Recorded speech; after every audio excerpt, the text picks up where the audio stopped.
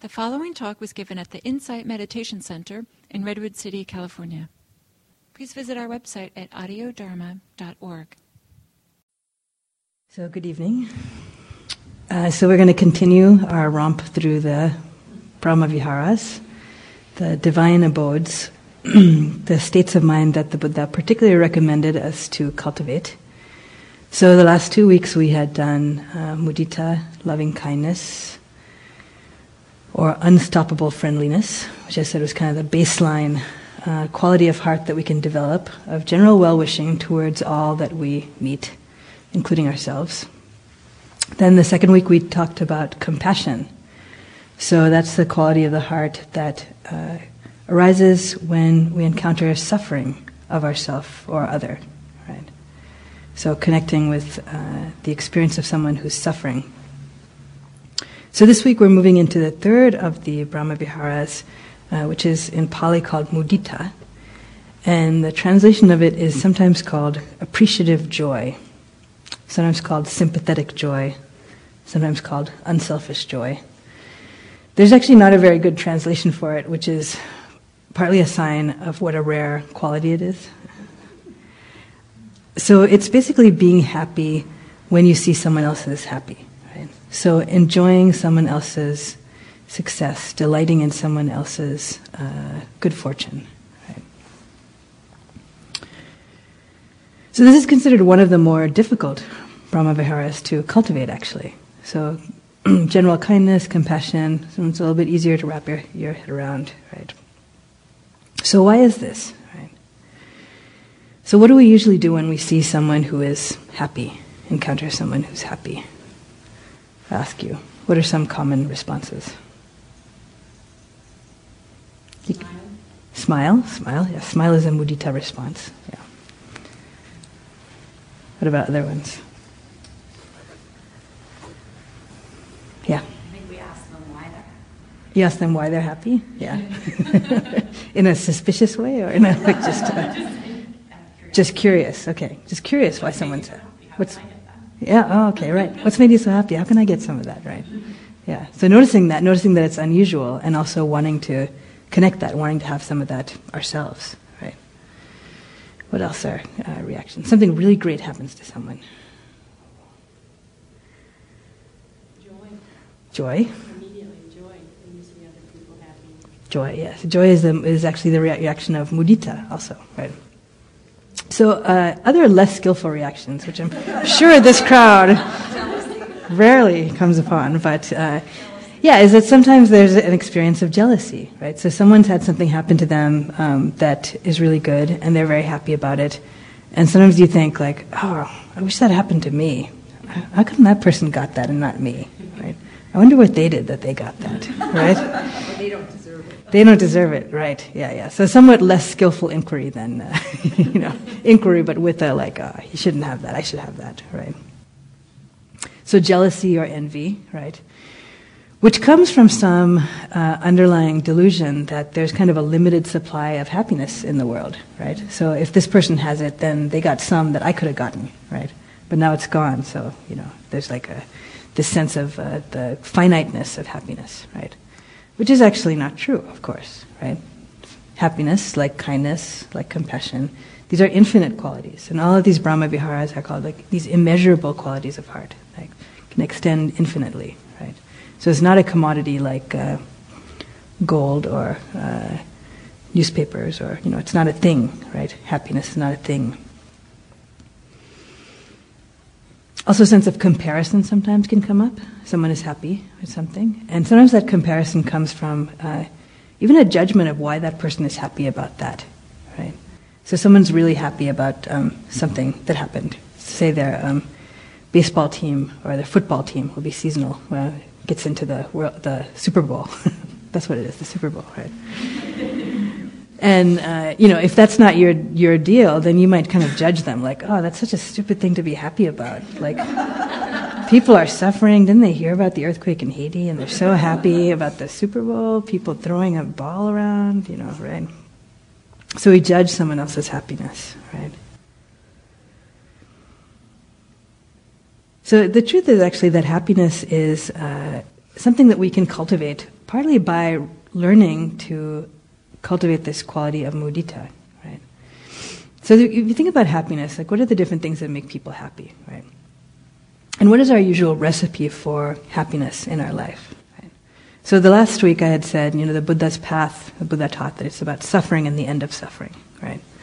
So the more asset-based articulation of that is it's about happiness and the path to happiness, right? So what's an obstacle to happiness and getting rid of that? And what are the things that actually cultivate happiness, right? What are the things that bring happiness? And as I said in the first week, this is actually the wise effort, right? It is fourfold. It's about understanding what are the conditions that lead to the arising of skillful states, such as happiness, compassion, loving kindness, and trying to cultivate those conditions. And what are the conditions that lead to the arising of unskillful states, like cruelty, jealousy, rage, right? And trying to avoid or let go of those conditions. So usually our recipe for happiness as human beings in the world is to line up circumstances in a way that is pleasing to us, right? So to arrange a set of pleasant experiences, usually sense experiences, so things that we like to see, taste, touch, smell, experience, pleasant experiences of the mind also, right? And then try to keep that going forever. And then to try to dodge any unpleasant experiences of the five senses, right? And hope that we can avoid those forever. Right? So in a world in which everything is changing and also circumstances are largely out of our control, for example, the weather, right? This is not a very successful strategy, right, in the long term. So you can certainly try to machinate circumstances so that temporarily they will be satisfying to you, right? But usually what seems to happen is that they tend to change, disintegrate, deteriorate something, right? And yet we still keep trying that, right? And it's kind of understandable if that's what we know in our life is just this endless set of sense experiences. There's some stuff that we like, some stuff that we don't like. Let's move towards the stuff that we like and try to arrange that. Right? So in some ways it's kind of like amoeba-like, but on a more somewhat seemingly sophisticated scale. Right? Right. So when you think about it, there's actually some things that do lead to happiness in terms of the material world, right? Certainly. But there's been studies done about what kinds of things actually lead to happiness, and now there's actually a like burgeoning field in the world is like happiness studies, right? Psychological studies around happiness and so on. And I'm going to very unexpertly paraphrase some of that, but it seems that yes, people need enough to eat. People like to be warm and dry, right? But once you have kind of your basic needs met, the amount of increased happiness that you get from adding on to that diminishes significantly, right? And in fact, after a while, when you get too much stuff, then you have so much time to worry about and take care of that stuff, right? That seems to be it goes the other way, right? The curve goes down the other way. So this is not to mitigate the fact that, yes, you need to be well fed and you need to be, feel relatively comfortable of body, so on. But, as someone who lives in a one-bedroom apartment, so much less happy than someone who lives in a 25-bedroom house, right? Like, is those 24 bedrooms necessarily create 25 times more happiness, right? Not so much, right? Now, of course, in the American society, our sort of capitalist economy, the market-driven economy is encouraging us all the time to get more stuff, right? Such that you will then be happy. And basically, like all of advertising, it seems like, is oriented towards telling us, do you feel any dissatisfaction? If you do, if you had this truck, everything would be okay, right? Or if you took this pill, you don't even know what it does, right? But if you get a doctor to prescribe this pill, then you'll be as happy as these people, right? There's a joke about a little boy who comes to his mom and says, "Mom, you know what I'd like for my birthday? I'd really like some tampons." And the mom says, "Well, why do you want tampons?" And he said, "Do you know what those are?" And he says, "I don't know what they are, but I know that when you have them, you can go horseback riding, you can go swimming, and you can go skiing, and seems good. So, right. So there's some version of this that gets pitched all the time to us. Like, if you only had this, then you would be happy, right?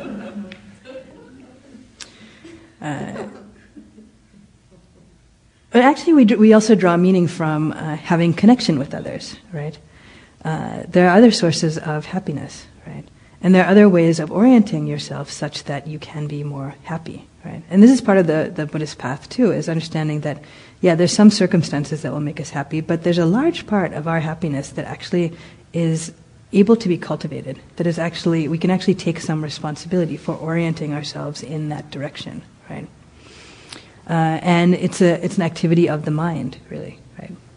So this is countercultural in this society. Although you may have heard that in Bhutan they have a measure for the society which is called Gross National Happiness, GNH, right? Which actually the king instituted in 1972, right? So, gross national product, about money, right? So why have money? So money, in order to make you yourself happy, right? To be happy, to be safe, to be healthy, right? So it's like, cut to the chase, let's just measure gross national happiness, right? Which seems like a good idea, right? So we talked about some of the opposite of happiness, like the jealousy, the comparison, sometimes a sense of withdrawal if you see someone else who's happy, right?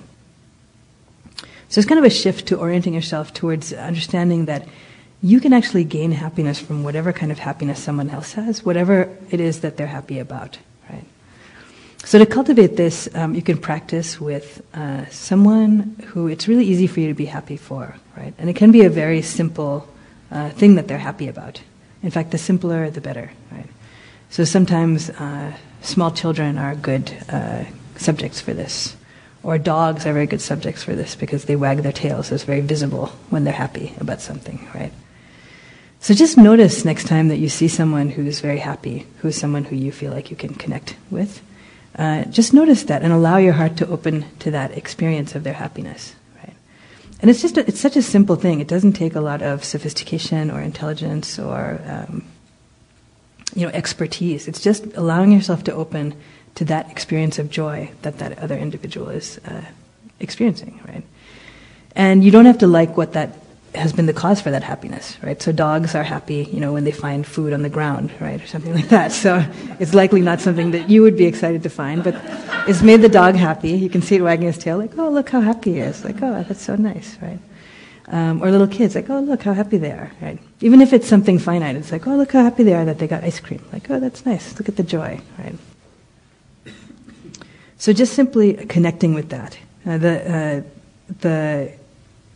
recommendation around this is also that if you do that, you actually increases your own chance for happiness by 6 billion times, right?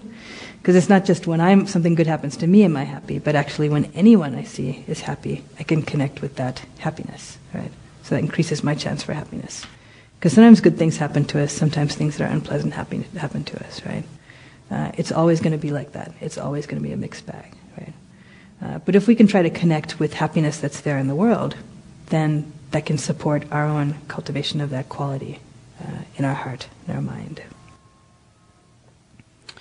Now with each of these Brahma-Viharas, there's something that's called the far enemy, sort of the opposite. So for the kindness, it's like hatred, right? For compassion, it was cruelty, right? For this one, for mudita, this appreciative joy, it is like the jealousy, envy, right? And then there's something called the near enemy, which is something that seems close to it, but is not actually that, right? So you can kind of be fooled by that. So for the loving kindness, it's actually love with attachment, right? With compassion, the near enemy is pity, right? So it's kind of that sensation, but of compassion, but actually with a sense of separation. So basically the near enemy for these are usually the state that's like that, but that includes a sense of separation or attachment, right? So it's basically that state, but it's not actually immeasurable. It's based on this idea that we are all separate, and here's me and here's you. And once there's that duality, then either I can attach to and want that, right, glom onto, and have to defend that, or I can push you away and we're separate. So with the sense of happiness, so there's a couple of different flavors that can be described as the near enemy. So one is when there's a sort of exuberance. So when it gets so giddy, so it's happiness, but it gets so giddy that you're actually disconnected from others, right? So you just kind of become self-absorbed in that without seeing the effect of that state of mind or the way you're behaving from it on others, right? So exuberance beyond the sense of the connection, right? Another is if there's a sense of happiness from something that's happened for someone else, but it actually is because of some attachment, right? So someone you know has won the lottery, right? And you're very happy for them, but it's kind of because you think something's going to accrue to you, right? Like maybe they'll get you better gifts now, or, maybe they'll give you their old car because they'll get a new car or something, right? So there's that sense of attachment, like, oh, that's great, but there's something in it for me. Here's them, right?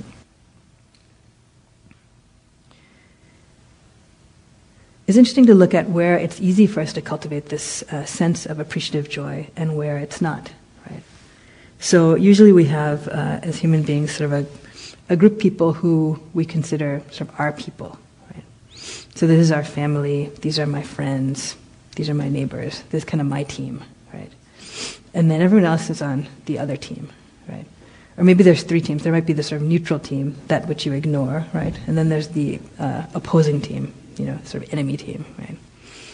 And then if something happens to someone on my team, I can be really happy for them, right? Usually, but sometimes people flip sides, right, a little bit, right? If something happens to someone on the opposing team, then I feel jealousy or hatred towards them, right? If something happens to someone on the neutral team, then I'll ignore them, because what's it to me, right? So just notice this, like where's the boundaries of who's inside and who's outside, right? And how does that sense of the boundaries of who's in and who's out actually cause us to create suffering versus cultivate happiness in our hearts and minds, right? And you see this on a national level for sure in terms of like wars, right? It's like who's in our team and who's on the other team, right? Or I feel like you see this in society even around like race and oppression. It's like who's inside and who's outside, right? So you notice like sometimes you see that there's like a kid who's been missing, right, on the news. And I think I can say every single time I've seen this, it's like a very cute-looking white Caucasian child who's missing, right? And then there's like a whole search, and teams of people go out, right? So do young children of color never go missing? Like, no, I don't think that's true, right? But it seems like that doesn't get the same sort of attention in a certain way, right? Who's the sympathetic sort of victim in this case? I remember reading the issue. There's an issue of People magazine that was came out on the anniversary of the Oklahoma City bombings, which happened some time ago. And in this magazine, they gave a little profile of each person who had died in the bombing, and then sort of their story, and a lot about their life. It just sort of fleshed out who that person was, and so on. I think around this time we were bombing Iraq also, right? And it just struck me as like, this sense of like who's in and who's out, like who actually has a story that's sympathetic to us, right? Whose life is worthy of that attention and sympathy, and whose life is not, who's just a number, right? Like who's just like victim 58 in Oakland, killed this year, right? Versus who's like, oh, he was a scuba diver and he had a rabbit and, like whatever things that make that, it's like, oh, of course I care about that person, right? So just to notice these ways in which we build these separations, right? Which can be based on all these different things, race and nationality and, who's inside, who's outside, right? And society sort of reinforces those as well. So some other practices that you can do to cultivate this sense of joy. So a certain amount of it is sort of like, people seem to have sort of a happy temperament or not, right? People who seem naturally more happy or not. And then sometimes circumstances are more given towards happiness or not, right? But there always is a way in which you can orient yourself towards noticing things that are going to make you happy or that do make you happy in your life, right? Now, as humans, it seems like our orientation is often to notice something when it's new, right? And then to start losing track of it, right? So you can see this even when you get some really good food or something. Like sometimes you take the first bite of it and you really experience it and taste it, and it's so good, right? And then after a couple more bites, it's just kind of like what it is, right? Like it's just cold or whatever. It's not like this amazing ice cream anymore, right? Unless you really focus attention, right, on being present with it, right? And this seems to be true with a lot of things, right? Like something really good happens, or we have this idea like, oh, when this happens, I'll be happy, and that happens, and then we are happy for a little while, but then we get used to it, right? And then that sense of happiness from that starts to fade, right? Or usually you don't notice the things that are good and okay until they depart, right? So we take people for granted in our lives, right, until they pass away, right? We take our own health for granted. There's so many different aspects of our health that are actually relatively going well, right? But usually we only notice the things that are going wrong, right? So our eyesight, right? Can we take that for granted, right? But if you were blind, you would notice that, right? That would be a big deal for you. That would be a big impact on your life, right? And then you would feel that, you would regret, what happened, you would think about it a lot. But how often do we actually appreciate the fact that we can see, if you can see, right? Or that you can breathe, right? Or whatever it is, right? So cultivating this practice of gratitude and appreciation in our life is one way to orient towards things that are conducive towards happiness, right? So some people take this up as a practice where they say, I'm going to reflect on, in the beginning of the day, like 3 things that I'm grateful for in my life, right? And at the end of the day, I'm going to reflect on 3 things that I'm grateful for that happened during the day, right? And some people have like even gratitude buddies. They decide, before I go to sleep, I'm going to email my 3 things to everyone, right? Some people seem to be doing this online on their social networking now too. Like they send out, these 3 things good things that happened to me today, right? So noticing and cultivating those things, right? So when you do this, it doesn't mean glossing over the bad things that happen, right? So it doesn't mean pretending that the things that are painful or the losses in your life didn't happen, right? But allowing yourself to see that that's not all there is, right? Like that's not all there is, and orienting towards also seeing the positive and connecting with that. Right? Another thing you can do is actually to cultivate this sense of appreciation for people, right? For people, including yourself. Right?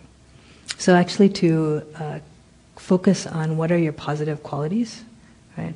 So what are some of the ways in which you interacted during the day that you feel happy about, feel good about, right? And all of us have these.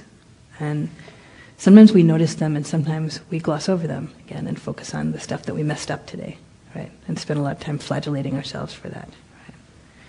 Or similarly with people who are friends or close to us, right? So sometimes we can spend a lot of time focused on what they did wrong to us or their flaws, right? And not actually spend time appreciating what their positive, wholesome qualities are, right? We also oftentimes assume, like, oh yeah, they know that I love them, or, they know I think that they're generous, or they know they have a good sense of humor, I don't need to tell them, right? But is that really true, right? So it's such a gift to give someone that kind of appreciation. And there's so many days in which that can make a huge difference in someone's life, right? Just getting a very simple appreciation for some quality that you see in them, right? Helping them to connect and appreciate that. And also helping them to continue to cultivate that, right? So that's the gift of attention also. It's like, oh, look, someone noticed, like someone is paying attention, right? And someone is giving me that gift.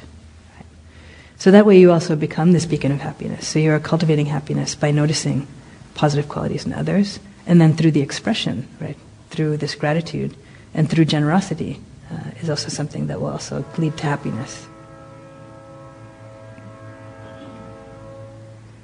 So you can do this as a practice also, both, as I suggested, seeing people who are happy and allowing yourself to connect to that. The meditation practice is similar to the ones that we had done before of metta or of karuna, compassion, in which you choose a subject, right? And this is also like a concentration practice. You choose a subject, and in this case, you choose someone who it's easy for you to be happy for, right? So someone who is happy about something, right? And often like a good friend or someone who you care about is a good subject, right? And you pick a phrase that helps you to connect to that sense of well-wishing for them. The well-wishing that recognizes that they're happy, right? So it could be something like, may your happiness continue, right? May your good fortune increase. May you always be happy, right? And just connect to the heart and connect to that sense of them being happy, right? And then you're on the Mudita train there, right? So just continuing to say that phrase, connect with that intention of that appreciation of the happiness, right? Keep coming back to that, right? Repeatedly. If you notice your mind wandering, bring it back again and just connect again with that phrase, right? So very simple, like that. So like with the metta and compassion, you start where it's easiest. So this is someone who it's really easy for you to be happy for naturally, right?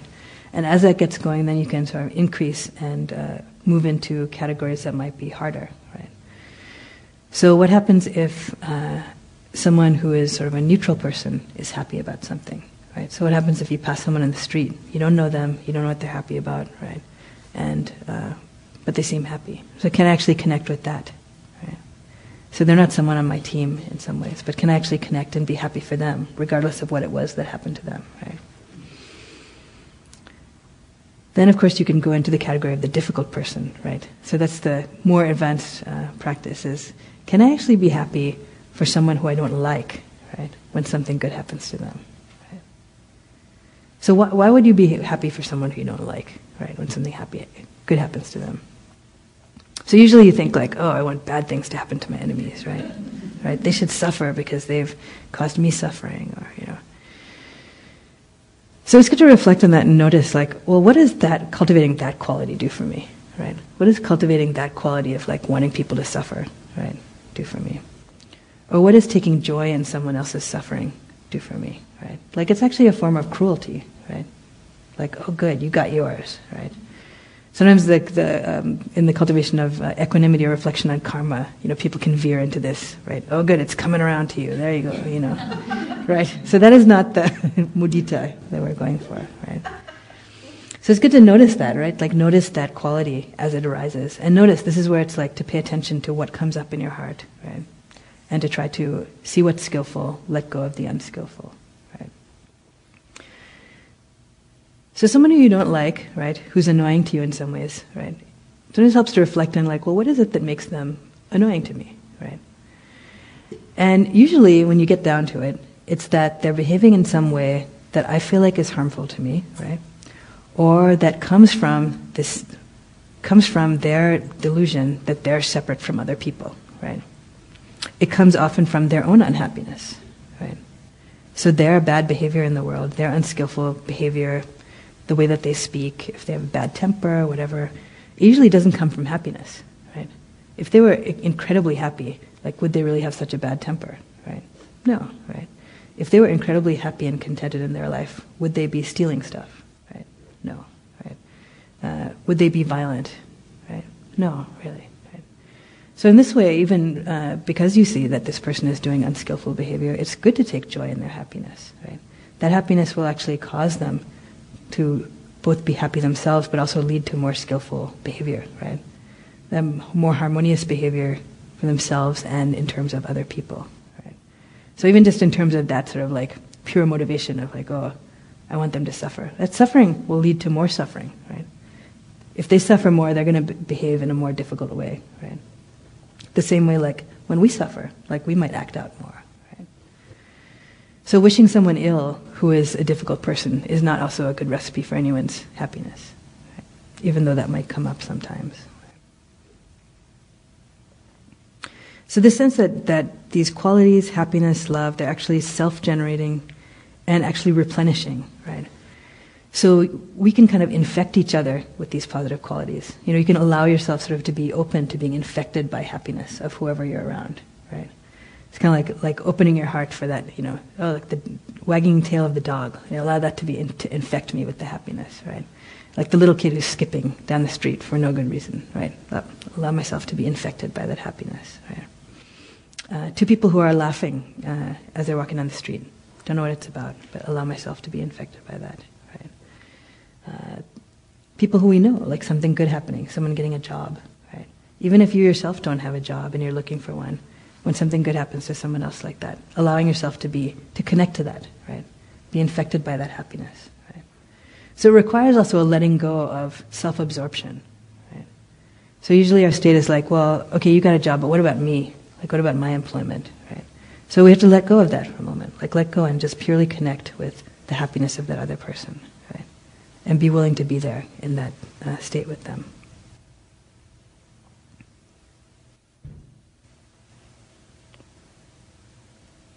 So as we cultivate this quality then, we become more secure in our own happiness, right? And we realize that the source of happiness doesn't have to be only from pleasant things happening to us, right? So we can certainly be happy when good things happen to us, right? But we also can cultivate this regardless of the circumstances of our life, right? So that actually gives us a much more steady base for happiness in our life, and a much greater sense that happiness is not something that's reliant on what happens at the whims of circumstance. What happens because someone says something I like or don't like, right? What happens because of the weather, right? And we can rest in that, like we can rest in that sense of well-being. Right? So like with the loving kindness, there's actually many different flavors to the happiness, right? Or joy. So you don't have to look for some fireworks like joy, right? So sometimes that's there. Sometimes you feel like wagging your tail, right? If you had a tail, right? But sometimes it's just a sense of contentment. So it can actually be sort of a quieter, kind of more mellow, low-key happiness, right? And it can be sort of anything in between there, right? So just as you know many different people, and you can reflect on like, oh, when they're happy, this is the sort of energetic hit I get from them, right? Or when this person is happy, this is what I get from them, right? And it can be like a slightly different flavor of that, right? So we can be open to all those different kinds of happiness, right? And then the way we manifest it also is unique too. So based on who we are and where we are in our life and our own energy. Right? So not to be fooled by like, oh, well, that person is really, really happy, and even though I'm feeling happy, like, I'm not sure if it's, they laugh a lot louder than me, right? Or, they smile a lot more than me, right? So part of this whole path is this path of awareness, mindfulness, of becoming really aware of like, well, what is this state, happiness, right? What is joy? Becoming connected to the heart, becoming more and more aware of when is this state here in me, right? What does it feel like? What does it feel like in my body? What does it feel like in my mind? What does it feel like in my heart, right? And being able to recognize that more and more. So don't take for granted even tiny things that make you happy, right? So sometimes if, it's been raining and just like a little sunlight breaks out, you're like, oh, right, for a moment. Then it starts raining again, as it did today, right? But just, recognize that moment of like, oh, So maybe you wouldn't, write a letter about it or something, but still, it's that moment of happiness, right? Or any little thing, someone smiles at you, someone holds the door for you, right? It's like, oh, feel your heart being happy about that. Oh, okay, that's good, that's happiness, right? So become familiar with that state, right, of happiness. And with all of these states of heart and mind, it's really like learning how to read in some ways, right? So how do we know which states are skillful and unskillful? And what do we know are the conditions that lead to that or not, right? So the first part is actually just learning how to read in some ways the energies and the experiences that come through our life. So I spent some time in Sri Lanka, where my family is originally from, and at that time I knew how to speak pretty well, but I couldn't read very well. Right? And when I was first there, I was spending time going to some monasteries and different places, and I was taking the buses around, right? But because I couldn't read very well, it was a little dicey knowing which bus to get on, right? So I would be standing at the bus stop, and a bus would come, and there the language is sort of phonetic, so each letter is like a kind of consonant and a vowel together. So it's like ka or ka or ki or something like that.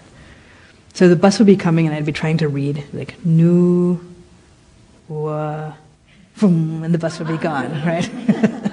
So I couldn't figure out, should I flag down that bus? Should I, it would like. So the next one would come, be like ka, ra, right, gone, right? So then I'd start, try and guess based on the first letter. Is this the bus I want or not? I'd flag it down, get on, and then hopefully go to the right place. But sometimes figure out, while I was on the bus, read the rest of the sign, and have to get off and, go back or something like that, right? But then after a while, I got better at reading. And so then I could tell, okay, as the bus was coming, I would read faster, and then I'd know, do I want to get on this bus or do I not want to get on this bus? Is this a bus I want to flag? Is this not a bus I want to flag, right? So in that way, I figured out what buses to get on that took me to the places I wanted to go, right? So similarly, these different states of heart, mind arise, different energies arise in our life, and we're learning to read them. So what is jealousy, right? What is happiness? Which of these states leads towards freedom from suffering, right? Freedom from fear. And which of these lead in the other direction, right? So someone you don't like, something good happens to them. A state that arises might be jealousy or hatred. Is this a good bus or not a good bus, right? Is this the bus I want to be on or not, right? So learning how to read that, right? Because it's all different. It's all a mixed bag, our hearts. All different things are coming through. So learning more and more to read, like, well, what is this? And is this something that I want to be on? Is this the bus, train, airplane I want to be on, right? And then as you learn to do that more and more, you get on less of the buses, trains going to the wrong places. And then as you do that more and more, you stop running the bus lines to the bad places, right? No one's getting on. Why should you keep running them, right? So letting go of that. So those are some reflections on happiness for you. I offer those and see if there's any questions or comments people have about that, about your own practice of cultivating happiness or your own experiences with mudita. Questions, reflections.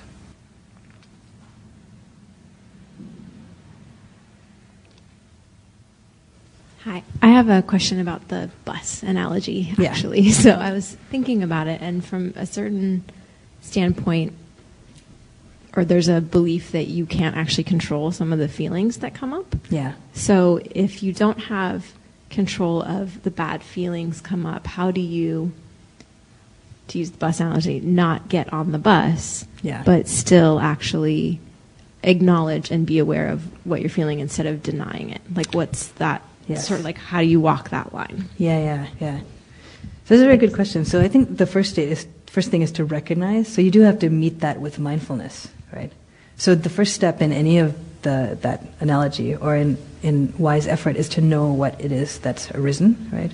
So basically to recognize, like, oh, here's the bus to hell, right? So that's what it is, right? Hell, like, read it, right?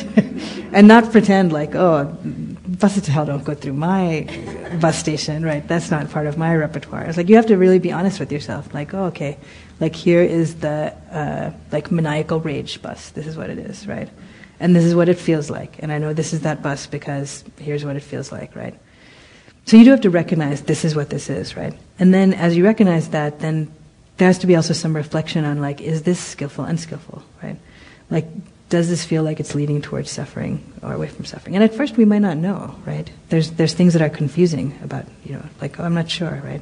So then you just have to pay attention, right? Like, you have to pay attention to what is happening in the moment, like what's happening as that state deepens. What are the thoughts that arise from that? Are these thoughts leading towards a sense of happiness, well-being, harmony, right, for myself and others? The actions that come from that state of mind, right? So what actions is this prompting me to take, and are those actions that are skillful, unskillful, right? So it's all really an exploration for us. It's like, there's this sort of map that the Buddha has laid out about this and that, but we all really need to work it out on our own, paying attention to what it is that arises, right? The arisings also are, in fact, from past causes and conditions of what we've cultivated in our life, right? So what arises in the moment, at this moment, like, you can't really change, but something can arise in the moment, and then if you can see it clearly, you have some choice about how you want to respond to that, right? So do I want to sort of cultivate that along, like throw fuel on that, right? Or do I see, like, oh, this is difficult, like, I want to let go of it, right? Now there's a whole section, subsection of this in which there's something that arises that you see is unskillful, right?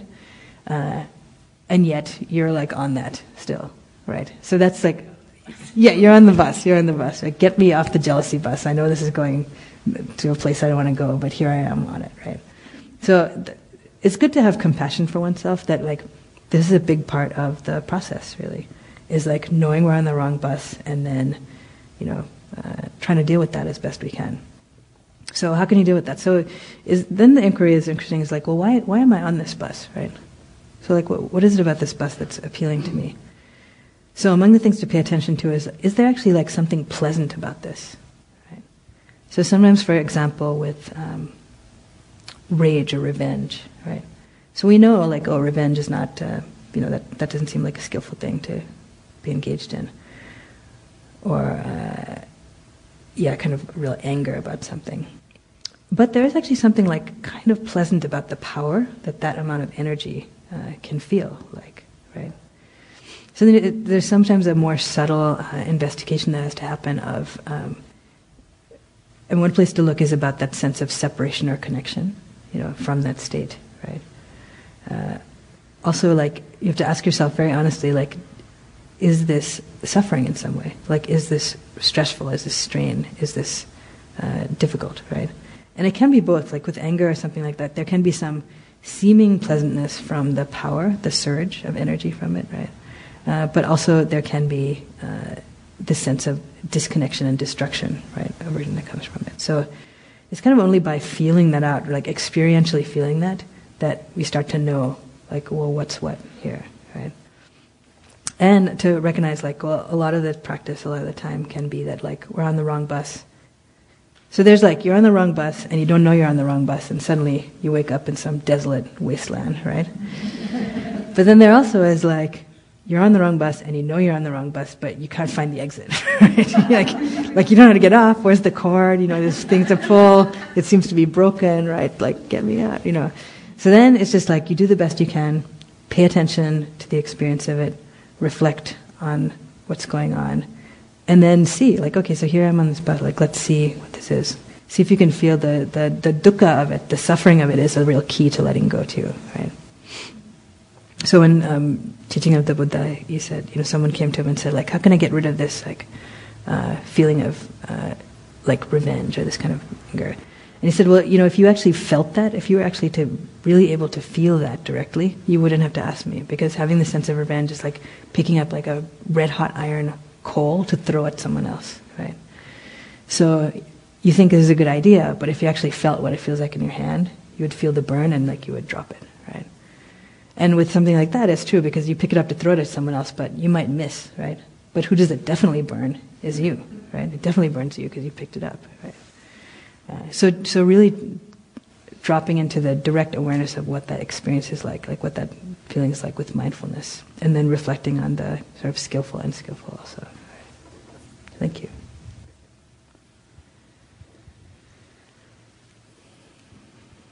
Okay, so you said if you are thinking about being happy for people you maybe have difficulty with or don't like very much, and you see that they're happy, to try to be happy for them. But what if you know they're happy for doing something unskillful, like taking somebody's job, and they delight, they're happy that they took somebody's job from them or something? How does that perpetuate good happiness?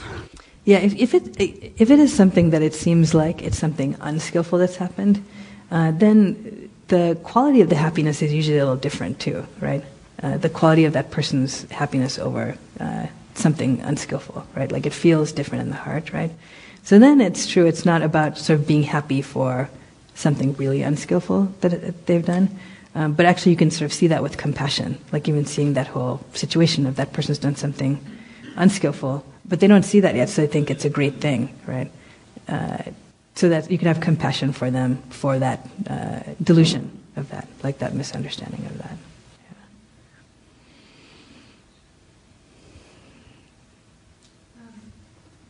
I've just been sitting here pondering, why in the world does misery love company? Like, why is that? Why do we think it's a competition? Why is it that, like, when a friend of mine has something good, I feel left behind? Like, what is that? It doesn't really make any sense. Like you said, there's not a limited amount of happiness, but I even notice it sort of, this is kind of ridiculous, like on Facebook, how people are always talking about, like, everything, all the good things. I just kind of feel a lot of times a little bit grumbly about it, like, and I just like, where is that coming from? It just doesn't even, like... Yeah, it's good to investigate that. Like, where is that coming from, right? And, well, what do you think? Have you looked at that? I don't know. Yeah. Anyone else have this experience? Have any... Like when you get Christmas cards, and people put, we did this, my kids are involved in 5 things, and I love it.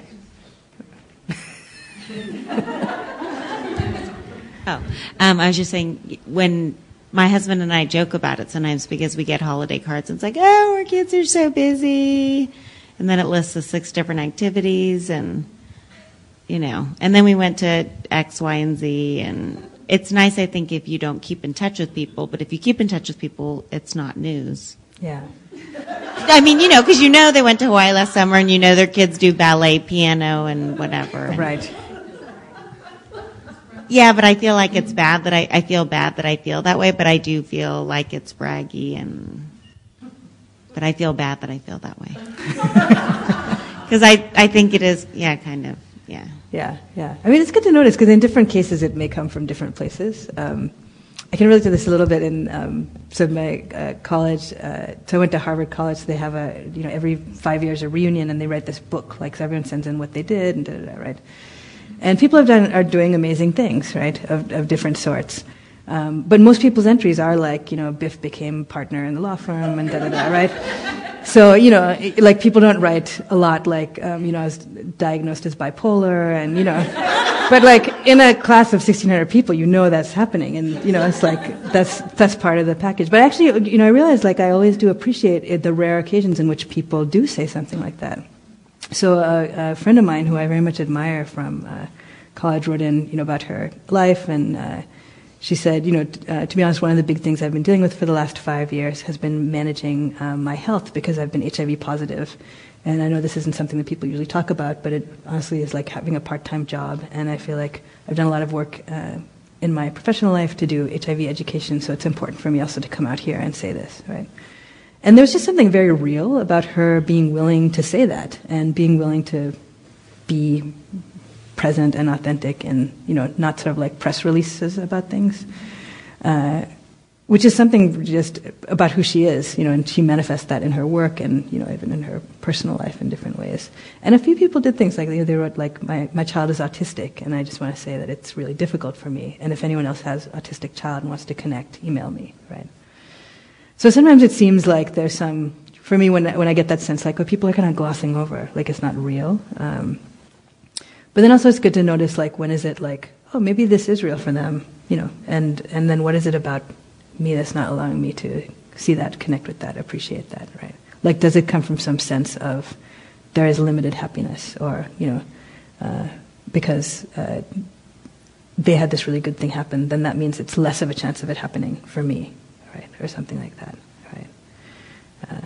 So what's that about, right?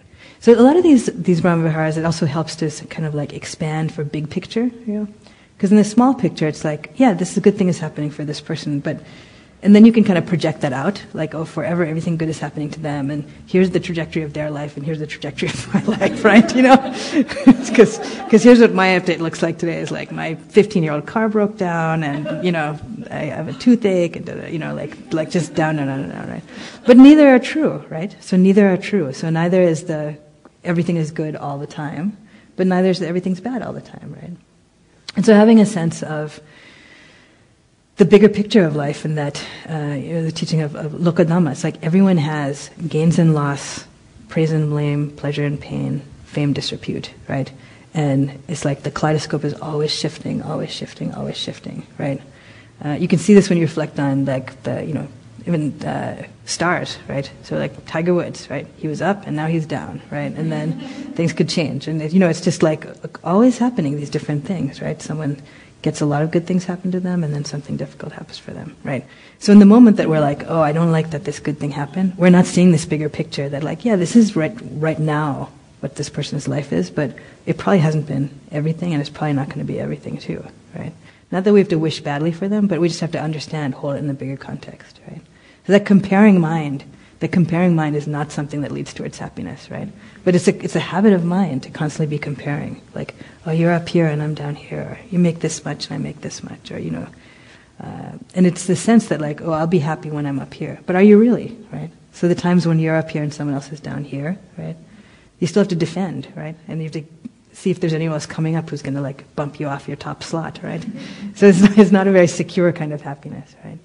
So kind of sometimes opening to that bigger picture is like, okay, right now this is what their story is, and but who knows what's going to happen next year, whatever. I was thinking about what you were saying about being left behind. That really strikes me. It was yellow and now it's green. I don't know. Did you hear what I was saying?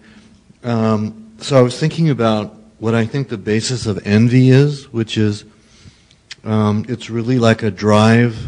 It taps into a drive to be like somebody else, not necessarily have what they have. And when I think about some of the teachings in here, the drive to be like somebody else is a drive to belong, and that's really a survival thing. And that survival thing, it's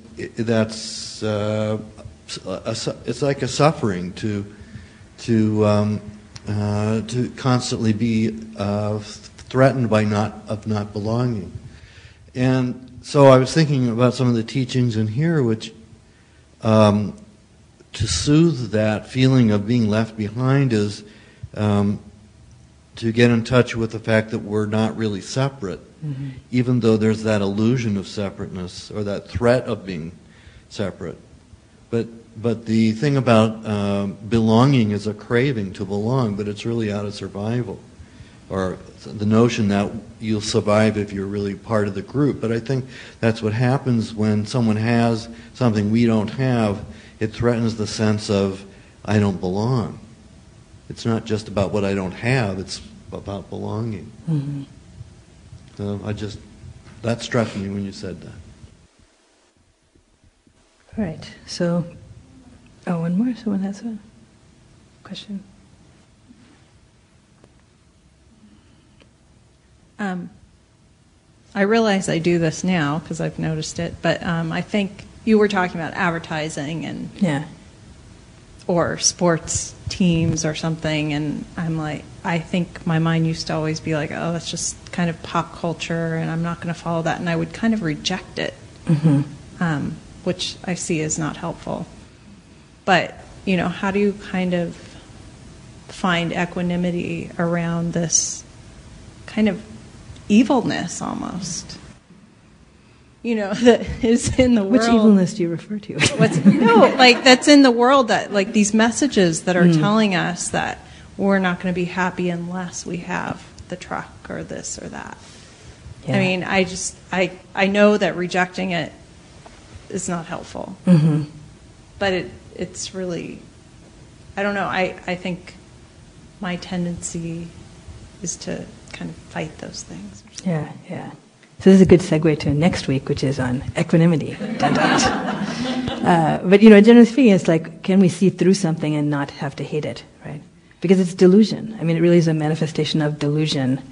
Like this is samsara, like this is this endless round of rebirth in which all these beings are taking birth and have these misunderstandings about who we are and what life is about and how we can be happy, and then war and advertising and substance abuse, like all these things are like manifestations of delusion in some ways, like on a larger scale, right?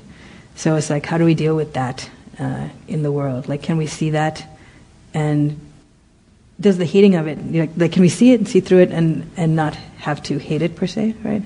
In the same way that it's like, if there's static on the radio or something, is like not saying anything, then we don't have to hate it, right? Can we like turn it down or something like that? But we'll talk more about that next week. Tune in next week for equanimity, the last of the Brahma-Vihara. So we'll just sit for a moment and share the blessings.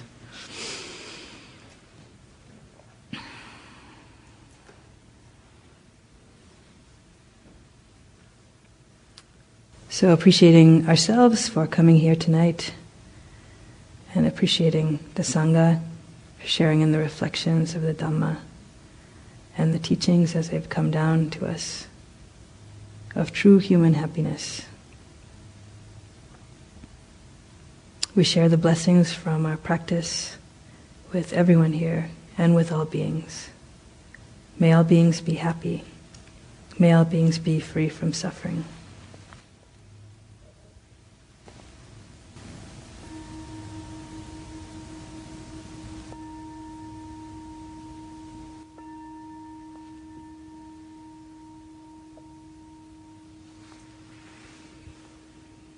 Thank you. Thank you for your practice. You can continue to practice happiness this week. Look for wagging dogs and skipping children. And thank you also for your contributions. I appreciate it too.